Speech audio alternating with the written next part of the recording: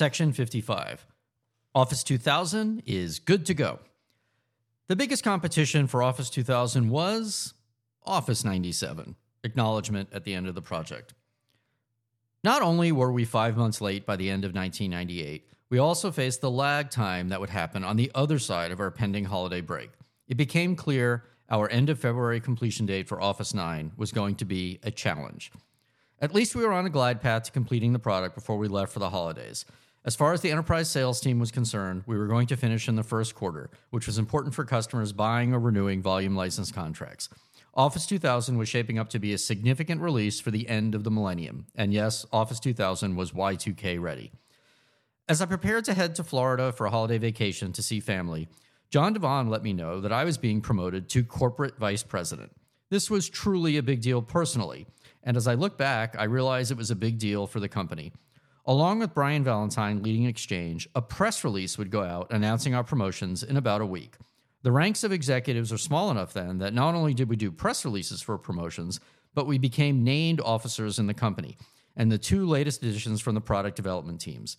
If you've ever been part of a rocket ship, what you experience is growth in executive promotions when you start to wonder if it is a worthy promotion or will people outside your immediate group kind of roll their eyes. Natalie Yount, the spiritual and cultural leader of the company in human resources, sent me an incredible note telling me how, quote, real the promotion was, which meant everything. These insecurities come with what does seem like one of the most significant milestones in a career, and for me. I will always think of this time as the most significant, owing much to John Devon and all the apps people before him.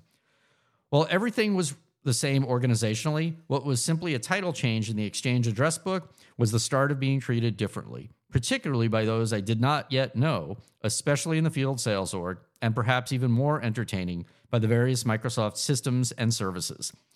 In short order, Colleen Johnson, email Call J, was being briefed on the exec travel desk, email alias EX Travel, executive tech support, email alias exec sup. Yes, there was a special on-call PC and tech support for executives. Executive shuttle, sort of an Uber for VPs to go between buildings that I almost walked anyway. And even a special team that helps make PowerPoint slides for execs and so on. I knew these existed, but I thought they were for Bill, Steve, the CFO, and the board, not all the VPs. Oh, and my card key worked in all sorts of places it used to not work, like weekend access to the executive briefing center. I did have mixed feelings about special treatment for run-of-the-mill execs and product groups.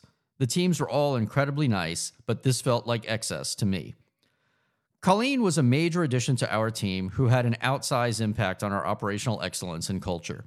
Hired as an administrative assistant when I first joined Office Program Management, she quickly and quietly assumed the role of indirectly managing dozens of administrative and group assistants across the team, on average one for every 50 to 100 people, which was the front line of our cultural and careful management of resources.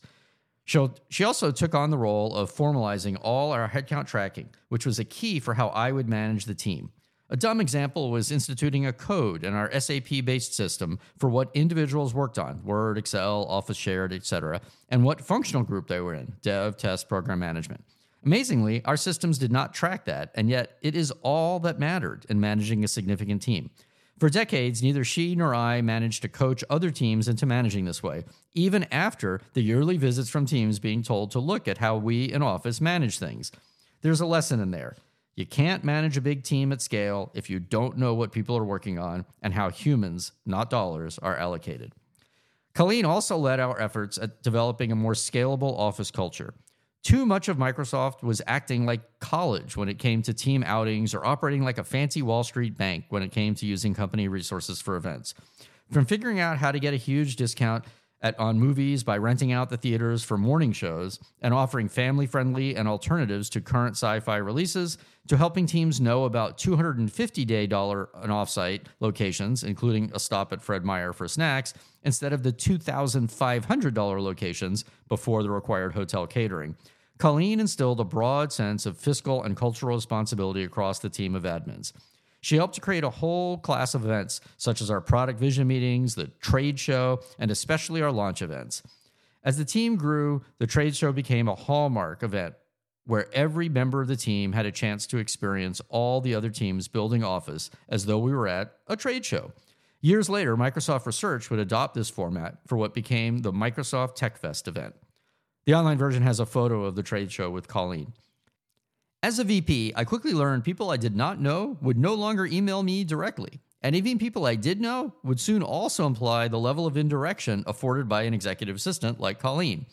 The Microsoft culture had developed an arm's-length VP culture, where contacting a VP meant going to the Exchange address book and looking up the direct reports of a VP to find their executive assistant to then contact about getting time with or what's the best way to email them. Exchange had a feature where you could offer direct access to an email account as a delegate. Suddenly, VPs were having admins screen, email, and even respond on their behalf. How quickly we became big. Along with helping people to email me directly, Colleen had to remind people of one other quirk of mine, which I insisted on, which was I managed my own calendar. I was hardcore about this because of what I had gone through in terms of the ripple effect of scheduling. A meeting was scheduled with an exec, the exec admin moves the meeting for something important, then everything dependent on that moves as well. Soon, the one person who needs to get out of the way, the VP, is the barrier to making progress as a routine course in business. I think I spent the rest of my years trying to hold on to a feeling of small and avoiding the distant feeling new hires, and we had hundreds every year, would have towards execs. I think I had varying degrees of success at doing so and certainly made my mistakes at trying. But with Colleen's help, I worked hard at that for my run, even as we scaled. The press release went out while I was on the way to Miami. I was expecting an uneventful time in Condo Haven, North Miami, aka Del Boca Vista.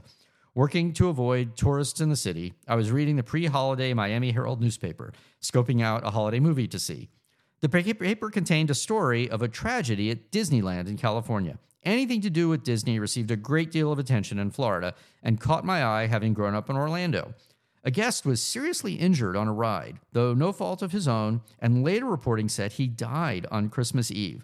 The first coverage did not have a victim's name, but soon details emerged. Almost at the same time as the story, an email arrived from Gene Shelton, email Gene S., who was leading word testing at the time, asking me to call her as soon as I could, which was not routine. Over the phone, I learned from Gene the victim was a senior test manager on the Word team who, like me, also started at Microsoft in July 1989, though after emigrating first from Vietnam to attend university in Paris. His wife was also injured, though expected to recover. Their son escaped injury. Jean took it upon herself to craft a note that was to be my first email I would share as vice president to the entire division. The subject line read, "Sad news." Microsoft was still young enough that we didn't have in place the big company processes that ease these tragic situations. Much of the grieving happened in email over the holiday.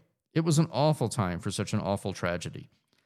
I was starting to learn that at a certain scale, every kind of life experience, joyous and otherwise, would be part of our time. Microsoft had a few sad times before, and even some close to home in apps, but this was difficult in its own way. The online version has the Miami Herald story about the Disney tragedy from December 22nd, 1998. As we returned to work, the project was winding down, and we were in bug fix mode, where only critical bug fixes were taken, meaning the most serious bugs were addressed with code changes. Despite being a team always worried about engineering productivity, we were in the phase of a major project where 2,000 people came to work every day and basically did nothing, if the measure of something was making changes to the product. Testers ran and reran tests. Developers investigated bugs and decided if the code change risk was greater than the risk of leaving a bug in there. Program management was fielding endless inbound requests for just one more thing or digging into one last potential oversight. Documentation and localization working on producing international releases. Lawyers were combing through marketing materials and documentation, and of course, adding more words to the end user license agreement, the EULA. We were all using the product as end users and testers on every computer we owned. The biggest disappointment we were having about the new release was the lack of excitement within Microsoft. Whereas people were beating a path to the servers to install Office 97, we struggled to get Office 2000 deployed in large numbers across the company. This was, in reality, a sign of changing times. Broadly pushing, perhaps forcing, internal use prior to shipping was another cultural difference between apps and systems. The systems view was always hardcore. Hardcore about pushing internal use, sometimes even too early, and hardcore about not using competitive solutions.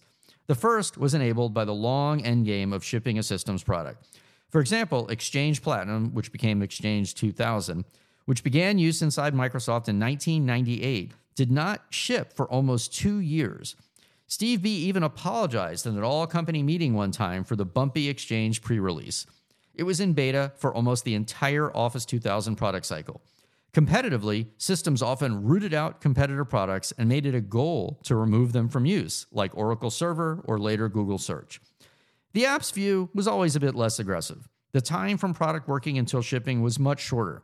There was less time when the product was usable by the typical employee, and by then, a typical Microsoft employee was not much different than a typical employee at most any large company. We always viewed the use of a competitive product as a failure on our part, but one to learn from, not to force away. If an individual or team wanted to use an alternative, then we would not object, but want to understand why. The biggest example at the time was the growing use of Adobe's PDF instead of using the native file formats that Bill G had insisted upon. Our testing and release process did not rely on an extended period of internal testing or external beta tests. The nature of our products and processes enabled us to achieve a high level of quality, even during the maturing days of the PC. Perhaps this was misplaced confidence, as there was little data to base this on, but we closely tracked support calls and enterprise customers to have a good feeling. In the next chapter, we will have an eye-opening experience when it comes to data informing these decisions. In the case of Office 2000, we were starting to see a sea change in Microsoft and the industry. Office was not the only place, or even a place, for excitement at the time. Browsers were really exciting. Consumers were really excited by new MP3 players and not laptops. Most of all, enterprise IT was not excited by anything that caused them work. Their cycles were being used to trying to stabilize internal infrastructure, convert legacy client server to the web, and prepare for Y2K. We were losing competitively, but to different competitors, not the alternatives to Office we feared. The biggest competitor to Office 2000 was Office 97. We were so heads down finishing Office 2000 that we didn't realize how well received and how good Office 97 was. Everything we announced at our Office 2000 Enterprise event in New York was solid, and the feedback from the beta was good. But we faced resistance to upgrade because it took work. While customers already owned and paid for Office 2000 with their multi-year agreements, the cost to deploy, the cost to change, support, labor, etc., had to be considered. To deploy Office 2000 or not was a major decision within IT.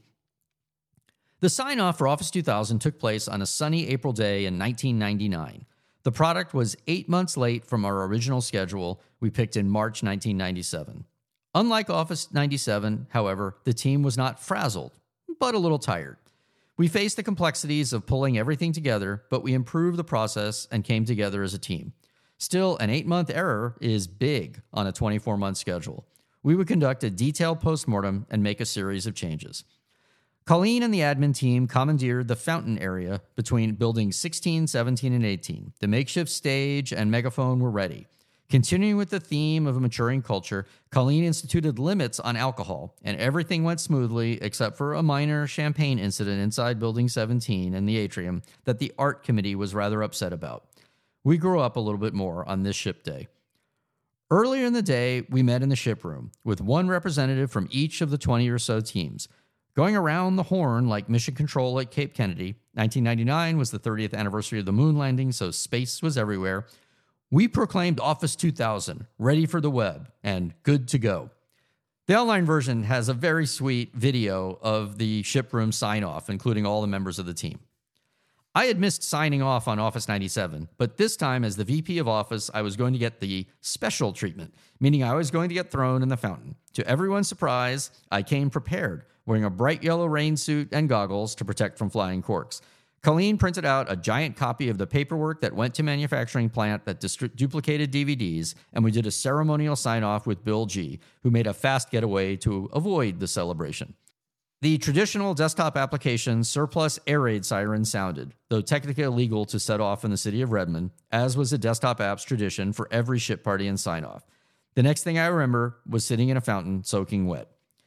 The events of the day were memorialized with a videotape, an actual cassette tape, which each member of the team later received, including a congratulations from Bill G at the end after rolling the credits for the release. Almost 2,000 names scrolled by while the office assistant Power Pup looked on.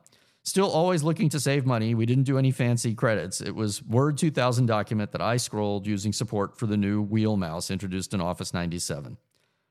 The online version includes the Seattle Times coverage of the ship party, including me and the fountain. Our growing business with enterprise customers and the arrival of the internet introduced a new step in releasing the product. Enterprise customers would now begin deploying Office 2000 right away and would not have to wait for the retail arrival of boxes.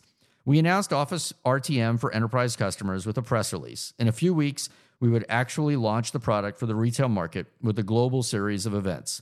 I was off to Japan. It wasn't just mission accomplished.